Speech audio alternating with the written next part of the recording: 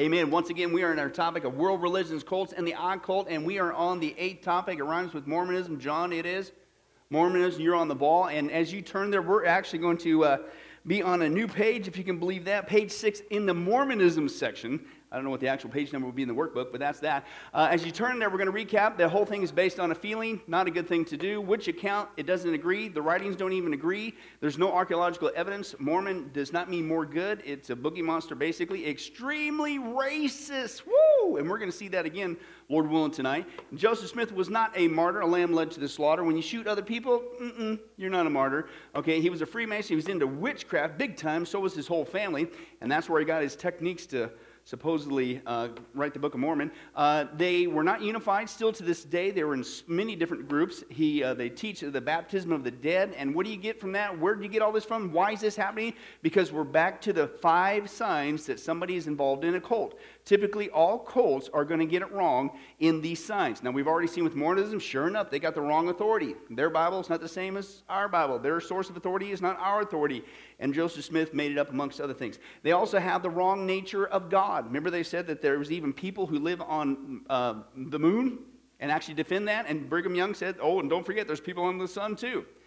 Yeah, whatever. And they actually defend that. And then they got, where we left off last time, another sign that you're involved in a cult, they got the wrong Jesus. They always get these things wrong. They have a different authority outside the Bible, in other words, which means, guess what? It all goes downhill. You get a wrong God, wrong Jesus, and we'll see some other ones, Lord willing, tonight. But we left off last time on the person and work of Jesus they get wrong. And believe it or not, we left off on the topic, they said Jesus was a polygamist. Right? And that's part of the justification they try to use as to why we have polygamy today. And as we saw, it still goes on today. As much as they want to deny it in the press, they still teach it in different levels, and we shared that in great detail last time. Now, top of the page 6, that's just the beginning. How else do they get Jesus wrong is where we're at when it comes to Mormonism. Well, here's what they also say, wrongly so. In the Garden of Gethsemane, as well as the cross, Jesus, they say, atoned for Adam's sin and guaranteed all humankind resurrection and immortality. What?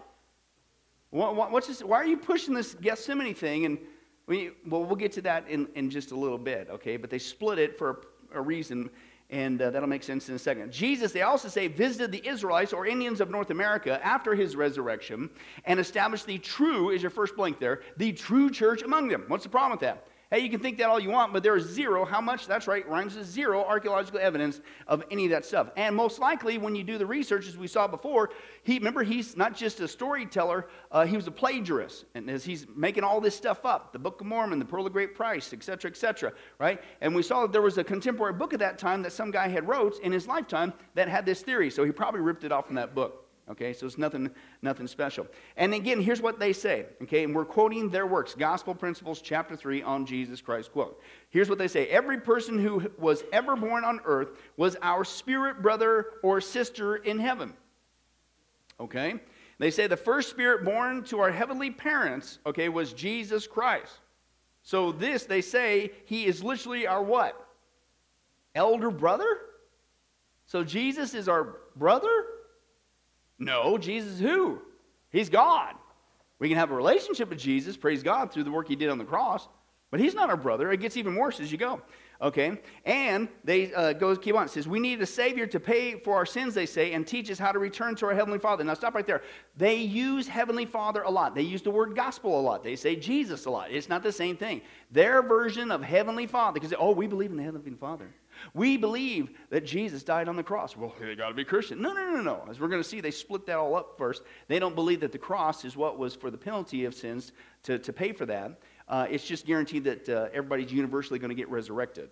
They totally mess it all up. Anyway, but their version of Heavenly Father is not the same thing. Their version of when they say, Heavenly Father, we believe in Heavenly Father. It's not what you and I would think is God the Father.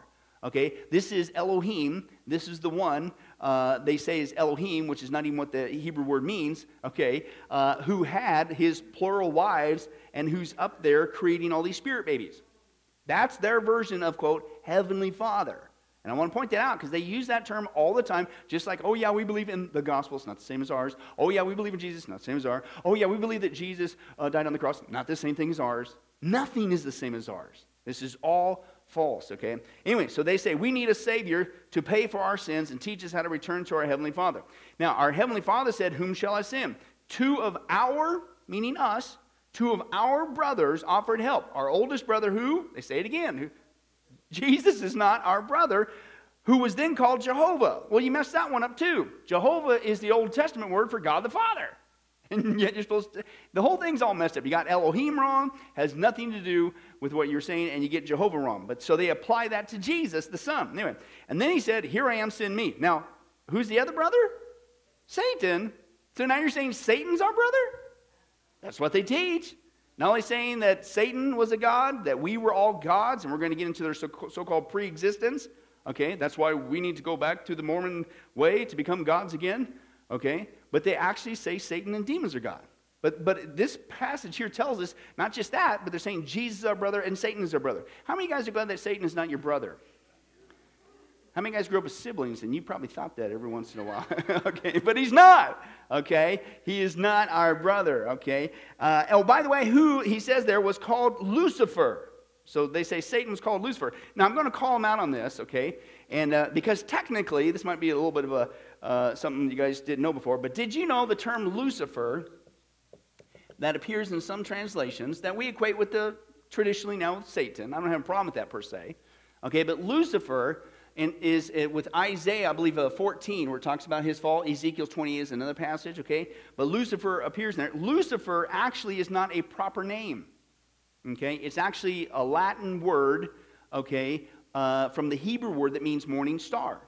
The actual Latin word is Luciferum, okay? And when the KJV translators, they didn't know what the Hebrew word meant, okay? So they literally, in this passage, transliterated the Latin word Lucifer, which means morning star. But technically, it's not even a proper name. Luciferum just means morning star. Okay? And I bring that up not to, get into that tit for tat, but technically, remember, his whole thing is, this is a better gospel than what we've got. This is all from God. Well, you didn't even get this one right. Because technically, if you want to get down to it, Lucifer is not a proper name. Right? So I don't want to distract you, but I'm picking them apart because he's saying this is all supposed to be inspired of God. All right, let's continue on. So he says Satan, who is supposed to be our brother, apparently with Jesus, is called Lucifer. He came along and he said, behold, here am I. Send me. I will be thy son. I will redeem mankind. Remember, this is supposed to be Satan saying this. That one soul shall not be lost, and surely I will do it. Wherefore, give me thine honor. So basically they're saying that Satan was not only a god along with the demons, okay, but he's our brother just like him and Jesus are brothers. And then Satan had good intentions. He wanted to be the Savior, but he lost out in this divine meeting. Are you kidding me? What do we see about Satan? We're going to get into this, Lord willing, in a few weeks. We're going to start a new study on spiritual warfare, right? How many different terms does the Bible use for Satan, right? Adversary is one of them. That's what Satan means, right? One who resists. Okay, is what that means. And so over and over again, Satan is not pictured ever once as a good guy. He's a fallen, evil angel, okay? And over again, the scripture talks about him. He's our arch enemy. He's not out here to save us. In fact, we saw before the word that's used of him as evil is paneros versus kakos. Kakos is just a general evil. Okay, somebody goes into a 7-Eleven and they're surrounded by the cops, and the cops say, hey, put your gun down. There's no way of escape. That's kakos, that's bad. The one that's used of evil in the Greek that's used of Satan is paneros, which means basically the same scenario. You got a 7-Eleven, the guy's in there with a gun. Police say, hey, listen, put down your gun. You're completely surrounded by cops. There's no way of escape. So what's he do? He's not kakos, he's paneros. He starts shooting and killing as many people as he can, even though he knows there's no way of escape. That's the word that's used of Satan. He is not some good guy who just got the bad rap. Jesus beat him to the punch. Okay? He is evil, evil, evil. He's the one who's responsible for all the baloney that we're dealing with today. So you get that wrong as well. Okay? Now, what's the biblical response? Okay, well, first of all, we know that Jesus and Satan are not spirit brothers. Hello. Okay, they are as different as night and day. Jesus is God incarnate. He is eternal. He's all-knowing. He's all-powerful. While Satan is a fallen angel that was created by God for God's purposes. Oh, by the way, is Satan a loose cannon on deck? No, read Job chapter 1. He's got to even report to God. Even in the book of Revelation, Satan only gets to do what God allows him to do. God is always on the throne. God is always in control. We dealt with that in our study on the sovereignty of God. There's no way you can take a look at the Scripture and be honest with the Scripture and come away with this synopsis that they say that somehow Jesus and Satan were related. Jesus is not a created being. He's a creator. Satan is a created being. He started out good as an angel, an angelic cherub, the scripture talks about, but he's the one responsible. God didn't create, see, people say, well, if God's so good and loving, then why did he create Satan? He didn't create Satan. He created a beautiful cherub angel. Evil, the scripture says, Isaiah 14, Ezekiel 28, and Satan was great and beautiful in all his splendor until wickedness was found within him.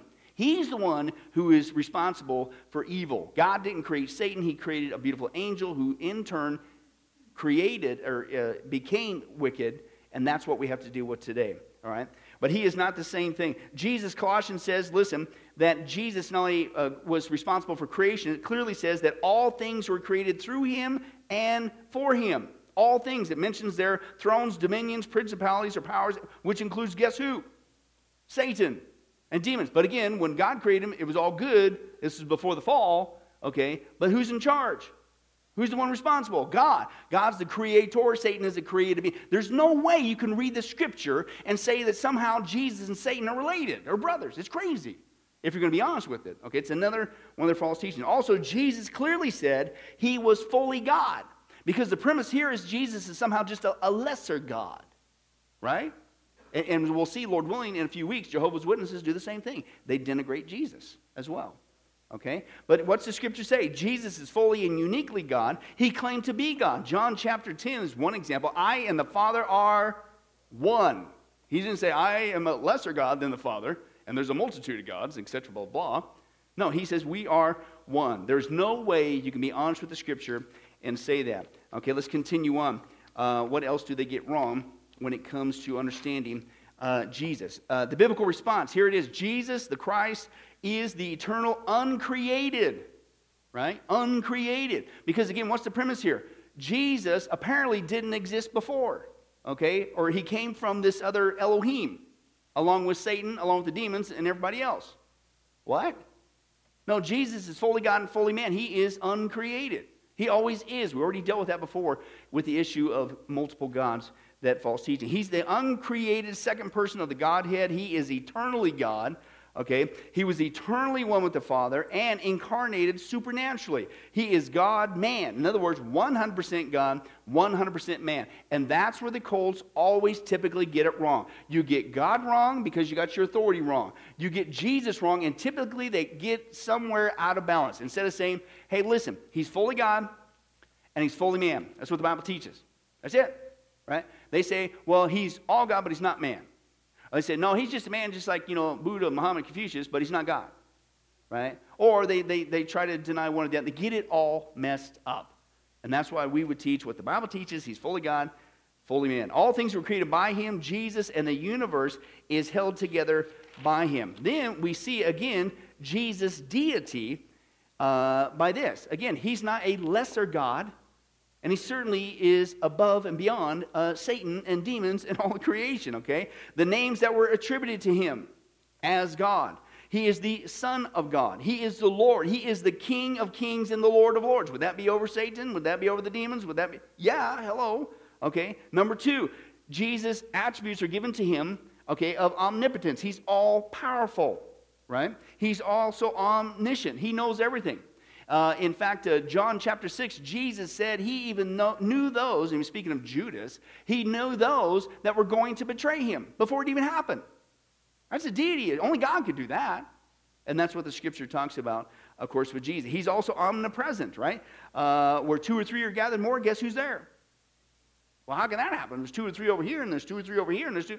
Well, he's omnipresent. What's that? That's an attribute of God. All right. He's also life itself. He is truth itself. He is immutable. He doesn't change. Right. Also, we see his works of creating. He created all things. Right. That's only God can do that. He sustains it and upholds it. Keeps it. How many guys glad that Jesus didn't just create stuff and then took a vacation? He's keeping it from flying apart. That's good news, right? And let's continue on. He sustains it. He forgives sin. Why did the people want to kill Jesus?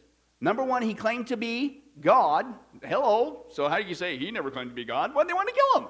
Number 2, because he forgave sin, right? And even it's recorded in the scripture. They were muttering, oh, look at him. He only God can forgive sins. Who do you think he is? He's God.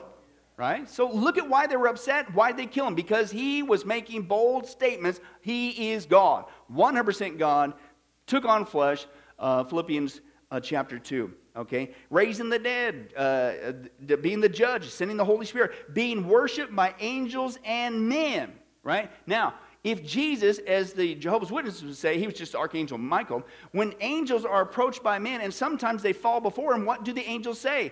Don't worship me, worship only God, right? So Jesus was worshiped by angels, did not refuse that. He was worshiped by men and didn't refuse that. In fact, Philippians 2 says, every knee shall bow, every tongue confess on earth, in heaven, under the earth, that Jesus Christ is Lord over all. So you can bow a knee now and confess Jesus is the Son of God, the Lord God himself. Okay, come to save humanity, took on flesh, or you can do it later. I don't recommend the later option because that's right before you get thrown into hell. Okay? So let's take a look. So he is worshipped by angels. And again, all this is only happening if Jesus is in fact God. His equality with the Trinity, with the Father, and with the Father and the Spirit, etc., that whole interplay that's going on there. And that kind of brings up an issue. In fact, maybe one of these days we can get really going in theology. That would be cool. We're getting there. If you notice, there's a progression. We're getting into deeper and deeper issues. But this leads us to another issue, which is called theophanies.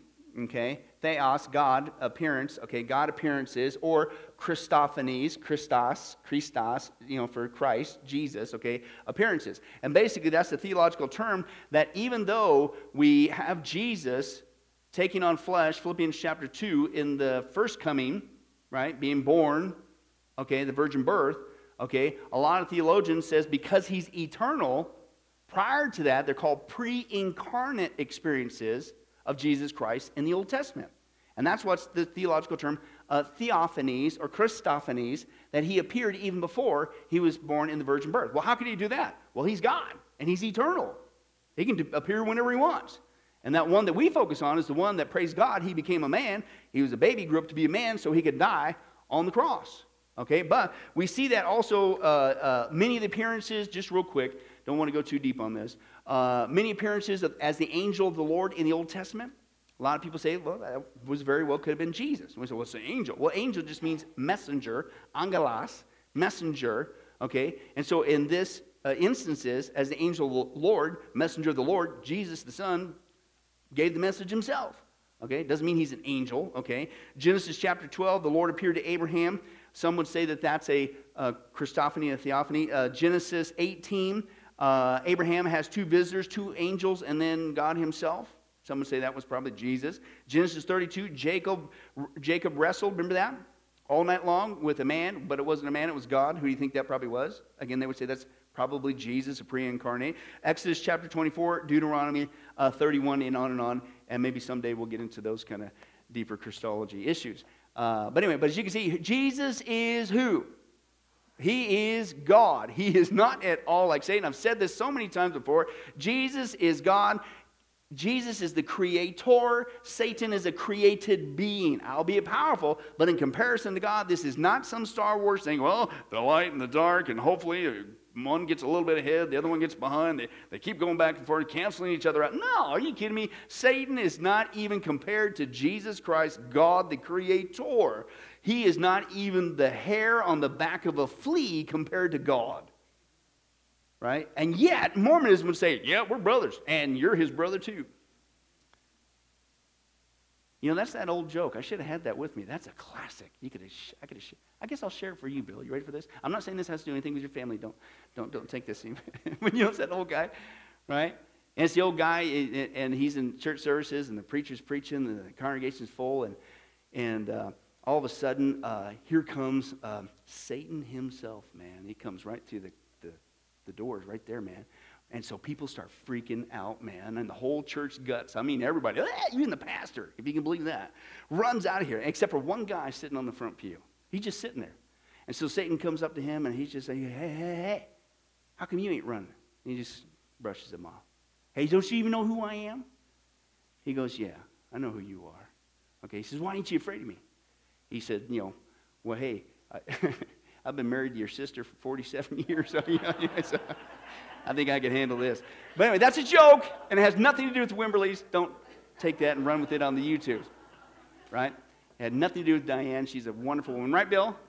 All right, see? Okay, she's a great lady. But anyway, let's move on. I digress. So that's Jesus. Now, so Jesus, it says here, willingly died on the cross as the perfect sacrifice for sin. The resurrection of Jesus Christ confirmed his deity, proved that God had accepted his atoning sacrifice. Jesus is the only mediator between God and man, the only way to the Father, the means of salvation, John 14:6. So you get once, and this is, I belabor this all the time. Once you get outside the Bible, whether you're a Catholic and you go into the Apocrypha or you listen to the popes, whether you're with all due respect of the charismatic flavor and you say, well, God told me, or I got a word from God, or I had this. You're outside the Bible. Whether it be a Mormon, and you say you follow the Bible, but you really don't. You follow this thing whooped up by this guy named Joseph Smith, okay, that he made up, and he was involved in witchcraft and Freemasonry. Guess what? Everything gets messed up. You get God messed up. You get Jesus messed up. Now we're going to the next one they get wrong in your workbook, and that is you get the wrong aspect of mankind, who mankind is, where he came from, and all that stuff. Let's take a look at that. Mormonism claims that humans pre-existed, is your blank there, pre-existed as spirit children in heaven. What? Who's the one responsible for our birth? I mean, and again, we saw this before. This is why no Mormon, no person can ever become God. God, by definition, is eternal, has no beginning. So the very fact that a Mormon or any of us have a thing that we celebrate every year, believe it or not, on the same day, it's weird how it works out, called a birthday. What are you doing on your birthday? You're celebrating your beginning point. So we have a beginning point, so how could we pre-exist? Let alone, as we saw before, how could you become a God who by definition has no beginning? The whole thing falls apart. But they have to cram this pre-existence because this is part of their false teaching of you need to turn right back around and go through the Mormon church to become that God. Okay, this is why they do it. It's false, okay? And they also say that they are later given bodies to live on earth so that they may progress to Godhood. What? Well, if you're already pre-existing there and you're already God and you're already related, as you say, it's not the truth, to Jesus and Satan, then why mess with going down to the earth and getting it wrong? Just stay where you're at. What? Okay, it doesn't make sense. Mormonism teaches that pre-existent humans made choices as spirit children that determined whether or not they would come to earth. Who determines? Who's the author of life? God. Okay, but they say, oh no, I chose to come here, right? Well, let's continue on. Those who were obedient received physical bodies. Now remember what they said? Those who rebelled, they became the demons, right? Those who remained neutral, remember who they said those were? Those were people who would be cursed to have black skin. That's back on our racist issue in the neutral one. But they don't tell you that come knocking at the door. Okay, but that's what they believe. Okay, and let's continue on. Those who were obedient received physical bodies. Mormons teach that humans can become gods through obedience to Mormon teaching and obeying the church, the Mormon church, and the prophet. Whether it be Joseph Smith or even the guys that they have today. You just got to do what he says. And somehow you're going to become a god. And here's their words, not mine. All men and women are literally sons and daughters of deity. Man as a spirit was begotten and born of the heavenly parents. And again, that's this Elohim and this many goddess wives and whatever. Which, by the way, I used to get my hair cut in Sacramento because I used to live there. I'm going somewhere with this, believe it or not. So when I went there. And the guy I used to get my hair cut with, he was another Christian, so we'd be rapping about Jesus and stuff. And so he'd talk about some of the witnessing opportunities he would have with people who come in his chair. And this was in Roseville, a little bit more upper crusty, so guess who happens to be there? Mormons, right? Follow the money with all due respect. We talked about that before. Okay, and so he was cutting this one lady, and he just couldn't take it because she was just going to town. She was so proud to be a Mormon. She was just Mormon, oozing Mormon this. It was just dripping all over or something. I don't know. It was just Mormon this, right? And he was cutting her hair and whatever stuff. And then she kept going. She goes, and I am related to Brigham Young. And he says, I probably shouldn't have said it. And he said, but I said, the first thing that came out of my mouth was, and which wife was that? Good question, though. He said she was silent the rest of the time they cut the hair. So, but anyway, but that's what it is. That you get all these spirit babies, which wife, all this stuff, and then we're going to get to that in a second. Mansion of the Father, prior to coming to earth in a temporal, physical body. We began to make choices, they say, as spirit children in our Heavenly Father's presence. Continue on. When we lived as spirit children with our heavenly parents, next page there, our heavenly Father told us about this plan for us to become more like Him. Okay? Since they say we could not progress further in heaven, our heavenly Father. Now again, this is why at the beginning I told you what is their version of Heavenly Father. They use this all the time. Get our version of Father God out of your head, because that's not what it is. It is this thing they call Elohim, who came from other gods, who came from other gods, who came from other gods, who had just who knows how long, okay? And then he's got all these plurality of wives up there, and they're popping out these spirit babies. That's their version of Heavenly Father, okay? Heavenly Father called a grand council to present his plan for our progression. What they mean by that is to become gods, okay? We learned that if we follow his plan, we would become like him. Is your next blank there, like him. We would have a resurrected body. We would have all power in heaven and earth. We would become heavenly parents and have spirit children just as he does. Okay? Another one, Gospel Principles, chapter 7. Thus, spirit children of our heavenly Father began leaving his presence to come to the earth as they had been promised. Gospel Principle 17. Other important truths that the Lord restored include following this. We existed, they say, in premortal life as spirit children of God. Another one, Doctrine and Covenants, 93:29. Man was also in the, listen, beginning, is your blank there. Man was also in the beginning with God. What? How do you get past the first page in the Bible with this one? And not just the first page, okay, but the first verse on the first page of the Bible. Genesis chapter 1, verse 1. The very beginning. How many guys have ever had a New Year's resolution? And, well, praise God, all 5 of you. The rest of you, I don't know what's going on.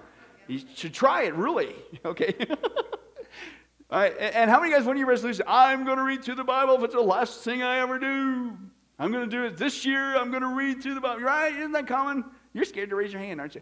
And so, anyway. And how many of you guys, you always get started out and it's go, oh, Genesis, man, this is kind of exciting. You get to Exodus, woo, action. Exodus, you get Leviticus, it's starting to lose a little bit of momentum there. Right? And then all of a sudden you hit this, I made it through Leviticus. Whoa, beat my record from the last 5 years. Okay? And then you get into that thing, it's called Deuteronomy. And you're sitting there, you're reading it the whole time, you're going, I've heard this before. Well, that's what Deuteros Nomos means, second telling of the law. He's telling it again. All right? But if you just hang in there, the action picks up again in Judges and Joshua, but we don't. But here's my point. Come on, I don't care where you ended up. Hopefully you made it through the Bible. Hopefully you read the Bible regardless of a New Year's resolution. But come on. Everybody's got to have at least read the first page, right? The first verse of the first page. Anybody? It says what? I don't even have to open up the Bible. In the beginning, God. Not in the beginning, God, and a whole bunch of spirit babies are popping out with this other goddess wife. Who's one of many. I don't see that there. It's not there in the Hebrew, believe it or not. Not even the Southern Hebrew tongue. In the beginning, God. That's it. But that's not what they say. Man was also in the beginning with God. Okay? Intelligence or the light of truth was not created or made. Neither indeed can it be. Really? God did. The real one and only God. Life, intelligence, mind, the light of truth, or whatever name one gives to the center of the personality of man, is an uncreated, eternally existent, indestructible entity. In the first stage, man was an eternally existent being termed by an intelligence. The next realm where man dwelt was the spirit world. Eternally existing intelligence were clothed with spirit bodies. Numerous sons and daughters were begotten and born of heavenly parents into that eternal family in the spirit world. Also this, they say, he revealed that one of the purposes, listen, of marriage is to provide mortal bodies for his spirit children. What? Well, wait a second. How many guys notice that, with all due respect, nothing's wrong with kids. Kids are cool. Can we agree on that? God says there's, blessed is the man whose quiver is full of them, right? A lot of arrows to shoot with. A lot of kids to work on the farm, too. But anyway, so that's a blessing, right?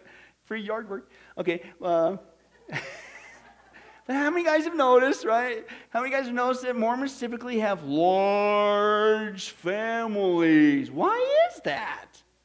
It's because of this false teaching. Nothing wrong with kids. Hey, if you want to have a whole bunch of kids, have a bunch of kids. Nothing wrong with that. Okay? What's the problem, though? The problem is that's not why they're having kids. The problem is they're told you got to have a bunch of kids because we need bodies for these spirit babies to be populated into. That's why they're doing it.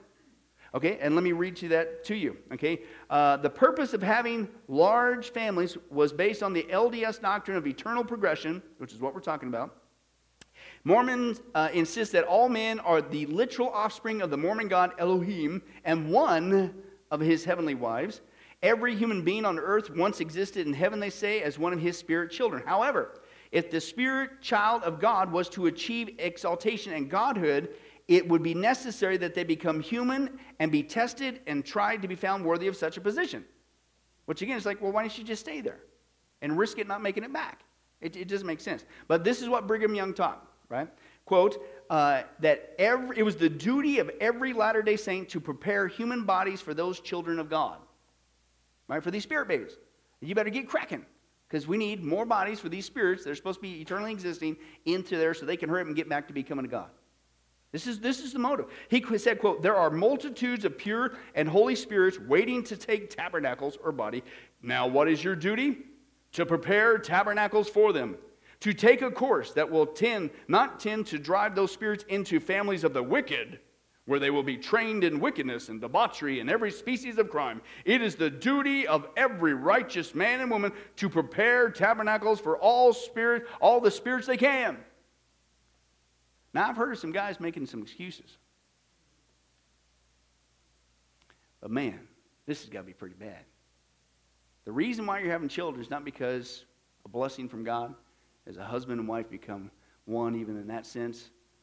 It's, I got to hurry and crank these things out. Because there's spirit babies up there that, do you want those spirit babies to be born in wicked households? Like Pastor Billy? Come on. You know what you got to do. Get going. Right? Get cracking. Start having babies. That's why they're doing it. In fact, it blends into their other false teaching we dealt with the whole almost last time.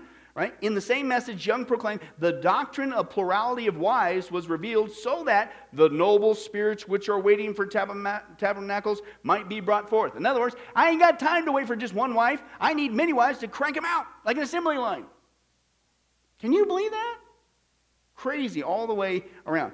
Joseph Fielding Smith, he was the 10th president. He said, those who willfully and maliciously design to break this important commandment shall be damned. That's his words. They cannot have, what he says, is the Spirit of the Lord. Crazy. So you better it's your duty to have as many kids as you can, right? So you can prepare bodies, because you don't want them ending up in those other wicked people's homes. They'll never make it back to godhood. Isn't that wild? So that's why you typically see them, with all due respect, large families. How many guys, when that first show, the show came out, I forget what the original number was. It was like 16 kids and counting or something, whatever, the Duggars. What? Now it's up to like 103 or something. I don't know what it is. They change the name every year. I don't know. I actually thought that was a Mormon family. Oh, that's the Mormons, man. They got their own reality show, but they're not. Okay, just to clarify that, in case you were wondering like I did till I did the research, okay? But typically that's why they have big families, okay? Because this false teaching, spirit babies, got to have them housed, all that stuff. Let's continue on. Motherhood is a sacred calling, a partnership with God in bringing his spirit children into the world. Heavenly Father, their version, has given us the law of eternal marriage so we can become like him. We must live this law to be able to have spirit children. Well, what's the response? Mankind, did we eternally exist? No, we did not. God created man, it says there, right? God created man in his image and likeness, sinless originally, with intelligence, self-conscious, self-determination. Man was created to what? To become a god? To go back down to earth and work your way back up the system? Which is only through Mormonism. No, to glorify God and display his character and his goodness in our lives. Therefore, we bring honor to him. We exist for God. We are not God. We will never become God. Totally backwards. Okay? And here's Isaiah 43, just one example. Everyone who is called by my name and whom I have created, the blank there, for my glory, whom I have formed, even whom I, God, have made.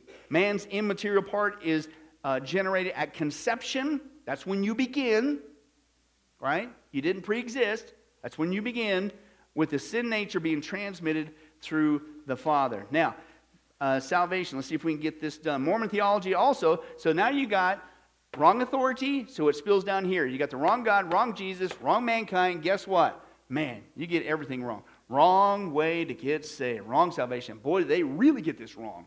Okay? It's all works, works, works, works, works.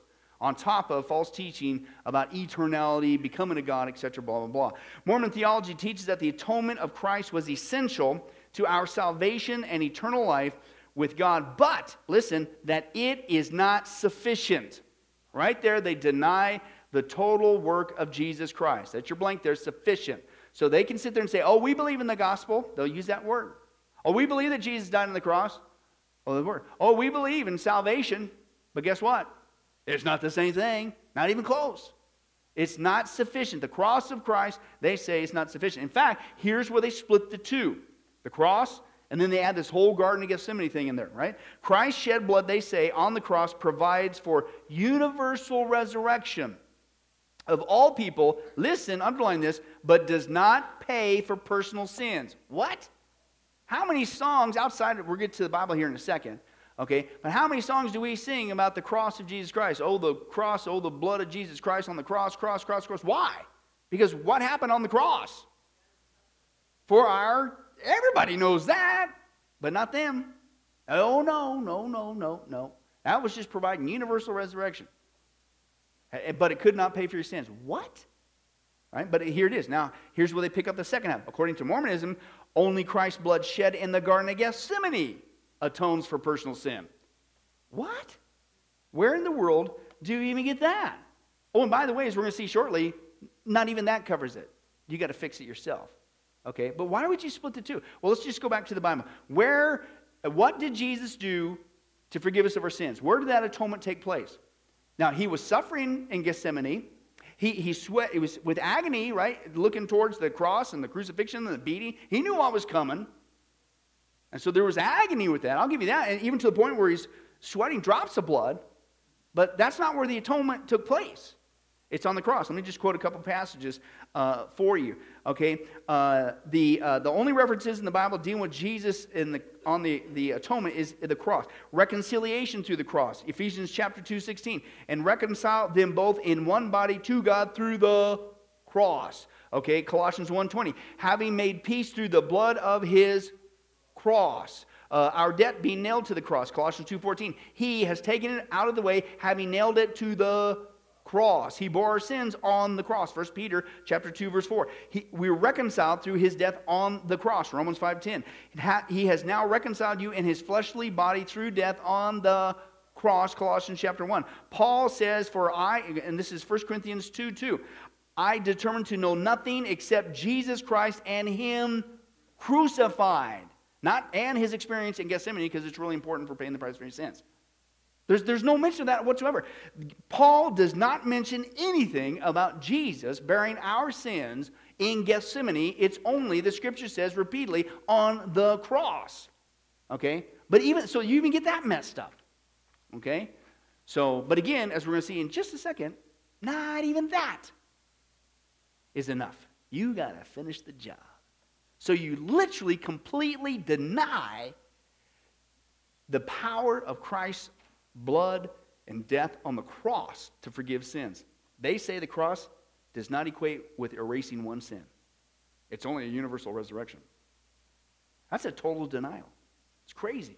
But let's continue on. Now, it says this, only the most faithful Mormons, though. And you think, well, okay, well, at least if I maybe believe in their personal thing about their Gethsemane, which is false, I don't recommend it, please don't, then okay, at least your sins aren't done. Not according to them. Only the faithful Mormons have godhood or enter the celestial kingdom, the top kingdom, remember that? And in order to get there, what do you got to do? Here's your works-based salvation, which is not the gospel. Mormons must listen to all this. Hope you don't forget a step. Mormons must exercise faith in the God of Mormonism, notice the little g, its version of Jesus Christ, and the Church of Jesus Christ of Latter-day Saints. You need to exercise repentance. You need to be baptized in the LDS Church. And additionally, you must keep the word of wisdom by, abstaining from alcohol, tobacco, and caffeine. But apparently it's okay for you to own Coca-Cola companies. Tithe, you got to give money, right? Remember, you got to work your way up there. Big cash, remember that? Attend weekly sacrament meetings. Support the Mormon prophet, not just in the old, but the one today. You got to do what he says. Do temple works. Be active in their support of the church. Also teach that you must be baptized in water to be saved. Well, I hope you better get there before you die. Okay, that salvation will be available in the next world for those missing out. That's why they avidly pursue genealogy and the practice of the dead. In other words, you get a second chance, which we dealt with way back here in a whole study. Now, you guys got that memorized? That's some serious pressure. You ain't going to do that. Nobody could do that. Nobody. And that's why we saw at the very beginning, who has one of the highest rates of suicide and alcoholism and drug abuse in the United States? Mormons. And frankly, a lot of cults do. You know why? Anytime it's the most frustrating, hopeless existence. Anytime you put this unrealistic expectation that you got to work your way to heaven, and everybody's got their set of rules, all cults do. We'll see that with Jehovah's Witnesses. Okay? You never know. You don't have what I'm getting ready to preach on, Lord willing, for the next couple sermons, eternal security. You don't have that. What if you did 100,000 things? You did 100,000 of these things. What if you get there to 100,001? How do you know? You never get to rest. There is no peace. You don't know. And you got this unlivable standard that no man can live with, you're doomed, you're doomed, you're doomed. People literally pull the plug. It's crazy. It's crazy. All right? Now, here's what they say. Listen to this. This is from Spencer Kimball, one of their supposed prophets. One of the most fallacious doctrines originated by who? Satan. And propounded by man is that what? Man is saved alone by the grace of God, that belief in Jesus Christ alone is all that is needed for salvation. Excuse me? You said that came from Satan? And again, they come knocking at your door. Oh, we believe you need to be saved too. Oh, we believe in the gospel. We believe in the Heavenly Father and Jesus. We believe in the Holy Spirit. Oh, absolutely. Yeah. No, you don't. Not the same one as us. Not even close. Every single one of those is totally different. Right? A plan of salvation, they say, was needed for the people of the earth, so Jesus offered a plan to the Father, and Satan offered a plan to the Father. But Jesus, hey, he won out. In effect, the devil wanted to be the Savior. Excuse me. What's Jesus say about Satan? John chapter 8. He's the liar, and he's the father of all lies, and what? He's a murderer, not a Savior. He's a murderer, and he's been one from the beginning. And that's what Jesus said. Okay? And he wanted to be Savior of all mankind and to deny men the agency and to dethrone God. Jesus' sacrifice was not able to cleanse, as you're blank there, cleanse us from all of our sins. What? So not only do I got to go through all this stuff, okay, and then you say you deny the cross, you say the forgiveness of sins is only going to happen at the garden, from the Garden of Gethsemane experience, but even then it's still not good enough because it doesn't count for murder, repeated adultery, etc., etc., and we're going to get into an even bigger list than that. What? So not even your version of forgiveness of sins through Gethsemane even completes the job. There's no way. It's not even close. Good works are what? Necessary for salvation. Articles of Faith, page 92. There is no salvation without accepting Joseph Smith as a prophet of God. Remember they say that Joseph Smith is going to be at the judgment seat? That's their version of that. Okay? As these sins are the result of individual acts, it is just that forgiveness for them should be conditioned on individual compliance with prescribed requirements, obedience to the laws and ordinances of the gospel. Right? So we got to go to you to figure out these things that we need to do. What does that sound like? What we just finished up 12 weeks before this study. Catholicism. They got their prescription. Right? Take this, do this penance, call me in the morning. Right? Same thing, right? It's all works-based, okay? Listen to this. This grace is an enabling power that allows men and women to lay hold. Oh, we believe in the grace. No, you don't, not like us. This grace is an enabling power that allows men and women to lay hold on eternal life and exaltation after they have what? They have expended their own best efforts. Give it a shot. Hopefully you can make it back to godhood, right? And listen to this. We know that it is by grace that we are saved. See, hey, oh yeah, it's grace that we're saved. They stop, deliberately keep reading after all we can do. 2 Nephi 25:23.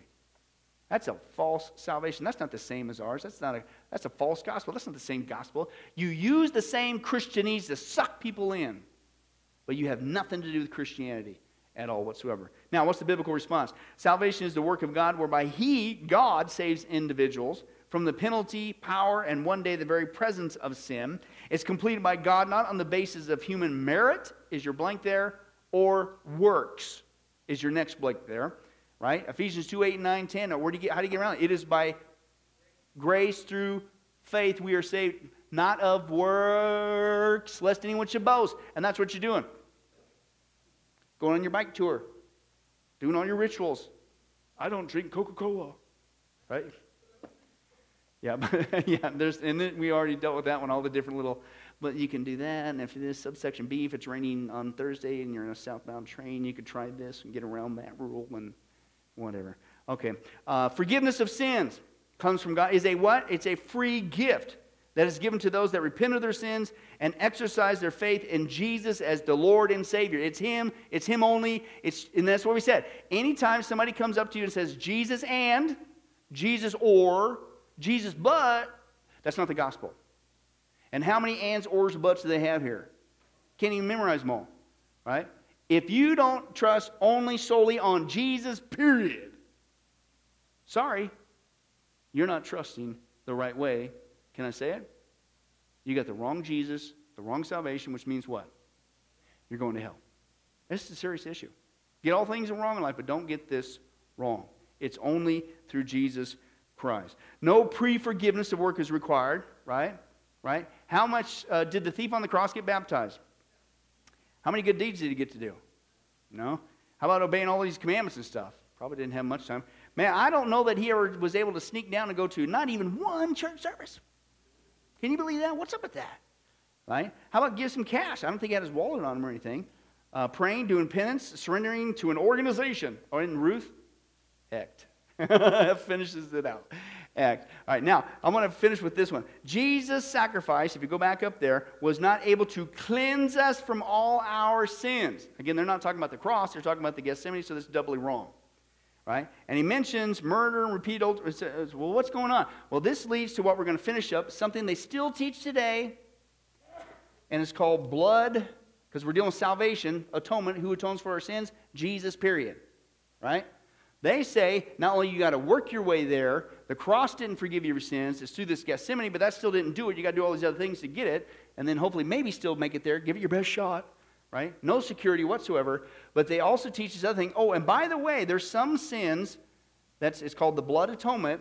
There's some sins that not me personally, but they would say, I have to kill you.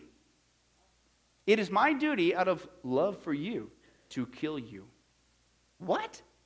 Yeah, it's called blood atonement. Blood atonement is the doctrine that Mormons teach that say some crimes are so heinous that the atonement of Jesus does not apply.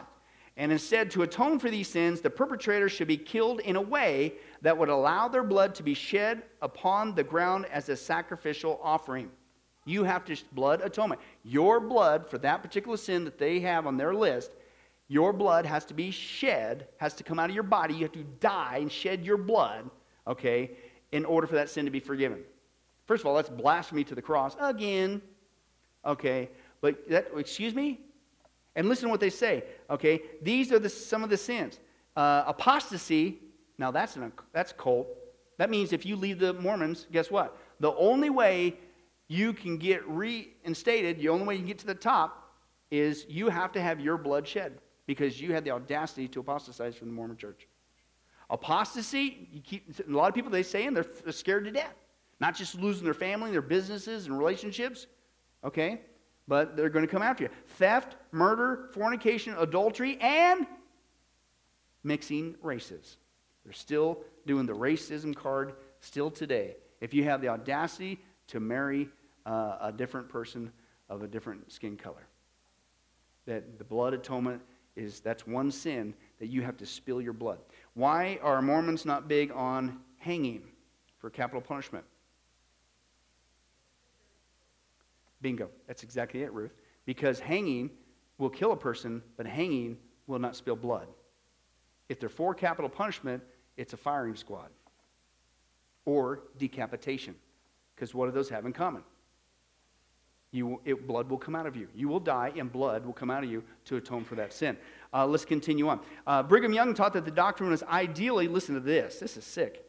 Right? But remember, Satan is not only a father of lies, where all this came from, he's a what? A murderer. And he's been one from the beginning. Listen to this. Brigham Young taught that the doctrine, blood atonement, was ideally to be a voluntary choice by the sinner. So, hey, you commit one of these sins, you leave the church, or you commit adultery, or you marry somebody with a different skin color, all this stuff, you should pony up, and you should come up here and say, would you please kill me? That's what he's saying. Ideally, it should be voluntarily. If you do this, you need to just say, hey, would you please get it over with? In such a way that blood comes out of me. This is sick. Listen, but when non-voluntarily should be carried out, listen how sick this is, should be carried out with love and compassion. They have so brainwashed people that, guy, listen, I know what you did, and listen, you need to come up here and do it yourself, but you know what, I love you. And because I love you, I got to kill you. What? It's funny, but then it's like gross. It's like, are you serious? Yeah. The blood atonement doctrine was the impetus behind the laws in the territory of the state of Utah allowing capital punishment by firing squad or decapitation. People in Utah were executed by firing squad under the assumption, quote, that this would aid their salvation. You think they didn't teach that? Yes, they did. Let me just give you a couple quotes. Joseph Smith, he talked about, one guy said, imprisonment was better than hanging. Joseph Smith said, I was opposed to hanging even if a man kill another. I will shoot him or cut off his head, spill his blood on the ground, and let the smoke thereof ascend up to God. And if I ever have the privilege of making a law on that subject, I will have it so. Brigham Young, he says, suppose you found your brother in bed with your wife and put a javelin through both of them. You would be justified, and they would atone for their sins and be received into the kingdom of God. I would do it at once in such a case and under such circumstances. Listen, remember he had 55 wives? He said, I have no wife whom I love so well that I would not put a javelin through her heart, and I would do it with clean hands. Yeah, thank you very much. Oh, by the way, committing adultery. Remember they married other people's wives? So then by your own teaching, guess what? I love you. And I'm very compassionate about you.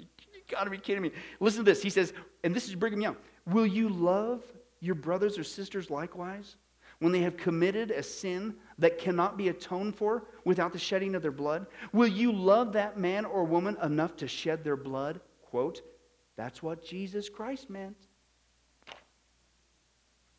You have got to be kidding me. Joseph Fielding Smith, the 10th president, but man may commit certain grievous sins that will place him beyond the reach of the atoning blood of Christ. If then he would be saved, he must make sacrifice of his own life to atone for that sin, for the blood of Christ alone under certain circumstances will not prevail. Their only hope is to have their own blood shed to atone. The first presidency, their leadership, says, I have not a doubt, but there will be hundreds who will leave us and go away our enemies. In other words, they're going to turn away from us, apostatize.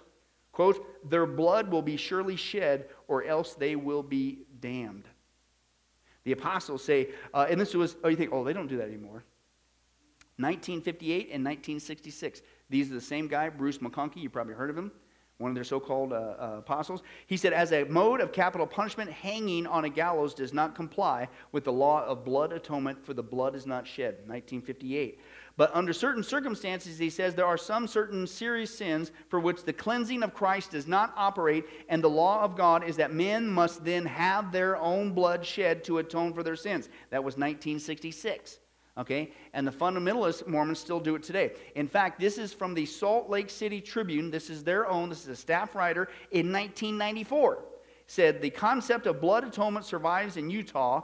Okay, quote, in the past decade, potential jurors in every Utah capital homicide were asked whether they believed in the Mormon concept of blood atonement. And this is in 1998. This is also from the Salt Lake Tribune. When killer James Edward Wood, a Mormon, was tried for the murder of 11-year-old Jerry Lee Underwood, he was visited by, and this is their paper, Salt Lake Tribune, he was visited by LDS leaders who, quote, talked to him about shedding his own blood. A Mormon guilty of murder. And what they say, dude, we love you. Can you believe that? It's sick. We'll close in prayer after this video. They really still, believe it or not, do this today. Let's take a look. In the late 1850s, Mormonism experienced a reformation, when there was a concerted effort to encourage faithfulness. Conversely, there was also a movement to actively discourage apostasy and sin. This was the distinctly anti-biblical doctrine of blood atonement. Brigham Young taught that there were certain sins that could not be atoned for or forgiven by the blood of Jesus Christ, but only by slaying the sinner. These sins included adultery, theft, apostasy, and interracial marriage. He also taught that carrying out this blood atonement was loving thy neighbor as thyself. Even as late as the 1950s, LDS President Joseph Fielding Smith taught that the doctrine was true, but not practiced. In the 1970s, Apostle Bruce McConkie wrote that it could not be practiced as long as there was a separation between church and state. But it was practiced in the 1850s.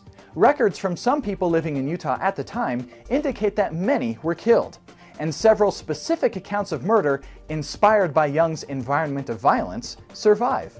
One account is the slaughter of the Aiken Party, a group of 6 wealthy cattle buyers passing through Utah who were accused of being spies. Several Mormons requested to camp with them and then murdered them in their sleep. Brigham Young's destroying angel, Bill Hickman, admitted that Young personally commissioned him to hunt down and kill the last survivor.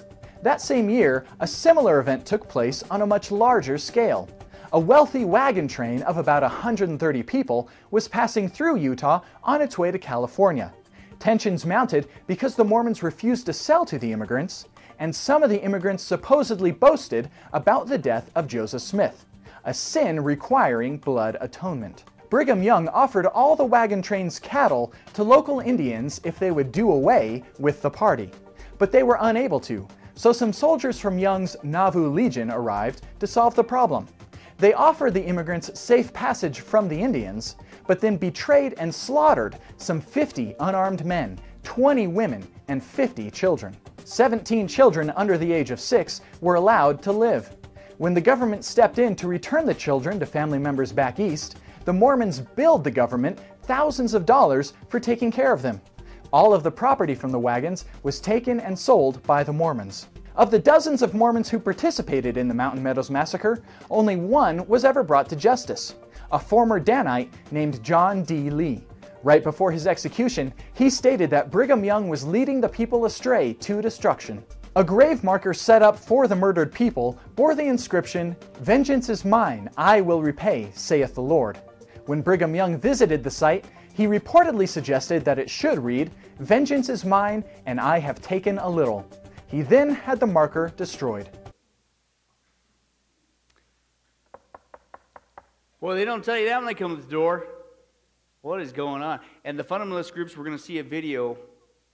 We got one more study in our workbook, and then I'm going to show you a video, and you're going to see it still continues on today.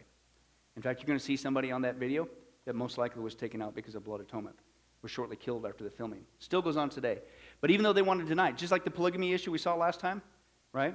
Oh, no, but they're basically, boy, if we can get that thing accepted again in the United States, then guess what? Who's going to be excited? They are, right? Remember what we saw with the homosexual issue last time, right? Because of that crack now, you redefine marriage. 2 days after that event, the Supreme Court, who's going to court already saying, well, you need to legalize polygamy, which make their day. Now, can you imagine if we had somebody who was controlling the United States and they wanted to bring back laws for their purposes of capital punishment? Was there a guy who was a Mormon who was running for president recently? Can you imagine if he got in office amongst all this other stuff, right? And they got in power? Because wouldn't that be the ultimate excuse to get rid of, remember what was one of the sins that need to be atoned for? Apostasy, we need to kill you. Or if you said anything negative about Joseph Smith, we need to kill you. Now, as we close, does that sound like any other group today? Another religion on the planet? You say anything bad about our leader? How is that any different? Isn't that wild? That's just like the Muslim belief. Don't say anything bad about our prophet, or we are bound to kill you. Crazy. All right, we got one more to go. We'll deal with that, Lord willing, in our next study. Well, hi, this is Pastor Billy Crone of Sunrise Baptist Church and Get a Life Ministries, and I hope you enjoyed today's study. But in closing, before you go, let me ask you one final question. If you were to die today, are you sure that you go to heaven and not hell? You see, here's the problem. The Bible says that nobody automatically gets to go to heaven, and that's because God is holy and we are not. The Bible says that the wages of our sin, or our unholiness, or the wrong things that we have done, have separated us from God. And the wages of our sin, or unholiness, means that we deserve to die and receive God's judgment to go to hell and not heaven. In other words, we're disqualified for heaven. And that's because God being holy and us being not, the two cannot mix. So what are we going to do? Well, that's bad enough. The other problem is we don't even want to admit this dilemma, even though God already knows it all. And so out of love, God gave us something called the Ten Commandments to show us that we're really disqualified for heaven. We're not holy, we're not perfect like Him. Let's take a look at just a few of those here today. The Bible says, the Ten Commandments says, you shall not bear false witness. That means lying. How many of you ever told a lie before? Well, those of you who didn't raise your hand, you just did. Okay, let's be honest, folks. Let's not tell another lie. We've all lied. Well, believe it or not, that disqualifies you for heaven. That's how holy God is. He is the truth. He does not lie. And so that makes us a liar. Another of the Ten Commandments says, you shall not steal. Okay? How many of you have ever taken anything without permission? Well, all of our hands should have went up at that one. We've already said we're a bunch of liars. Okay, well, we've all done that. And it doesn't have to be a bank. It could be a pencil in the 3rd grade. That means that we're a thief. Okay? The Bible says that God is so holy, even His name is holy, and that's why one of the Ten Commandments says, you shall not use the Lord's name in vain. Hey folks, isn't it ironic how now the blessed name of Jesus Christ, the Bible says there's no other name under heaven by which men might be saved, Jesus Christ, has now become a cuss word? Folks, the Bible says that's the sin of blasphemy. Okay? And folks, let's be honest, we've used God's name in vain before. The Bible also says in the Ten Commandments, you shall not commit adultery. And Jesus takes the standard even higher. He says, listen, it's not just physical adultery. He says, surely I tell you that if you look at another person with lust in your eye, you've committed adultery in your heart. God looks at the heart. One more out of the Ten Commandments says, you shall not murder. And you might say, well, hey, I haven't done that one. Really? The Bible says that the sin of hatred is akin to the sin of murder. You, in other words, in your heart, wish they were dead. You pulled the trigger, if you will, in your own heart. And the Bible says God sees that, and it's just as bad. He knows the mind, He knows the hearts, the thoughts, and the intents that we have. Folks, that's just 5 out of the 10 commandments. How you doing? Not very well. None of us can keep them. They're God's x-ray to show us that we're disqualified. And so when, not if, your time comes, because we're all marching towards the grave at different speeds, you're going to have to stand before God. And you're going to have to say who you really are. He already knows. Hey, God, let me into heaven. I'm a liar. I'm a thief. I'm a blasphemer, adulterer, and a murderer. Folks, the Bible is clear. Such people as these will not inherit the kingdom of heaven. That's the problem. Here's the good news. God so loved the world that He sent His one and only begotten Son, Jesus Christ, that whoever believes in Him, what He did on the cross on our behalf, that we will not perish, we will not go to hell, but He will give us the gift of eternal life. Jesus died on the cross to forgive us of all of our sins. It's something that we don't earn. We can't earn. It's a gift, the Bible calls it, and a gift cannot be earned. He was taking the death penalty in our place. That's what the cross was of the day. And that if we would just ask Jesus Christ to forgive us of our sins and believe that in our heart that God raised Him from the grave, showing that His death is satisfactory to God to forgive us of all of our sins, no matter what we've done, the Bible says we shall be saved. The Apostle Paul says that if we confess with our mouth Jesus is Lord and believe in our heart that God raised Him from the grave, we will be saved. Let me give you a common analogy of what God's doing and what he did for us with Jesus dying on the cross on our behalf.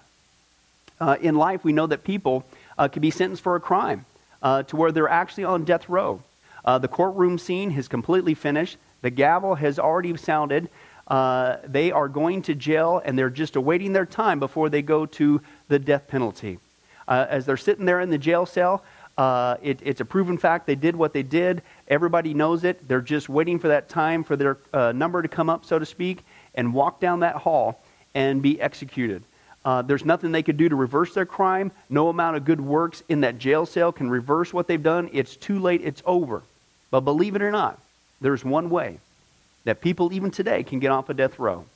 And that's if the one in authority, the governor, if he were to, out of mercy and kindness, nothing that the person did, because they don't earn it and they don't deserve it, and they can't earn it, if he would grant them what's called a pardon, out of the kindness of his heart, he has the authority to grant them a pardon and absolve them completely of their crimes against the state.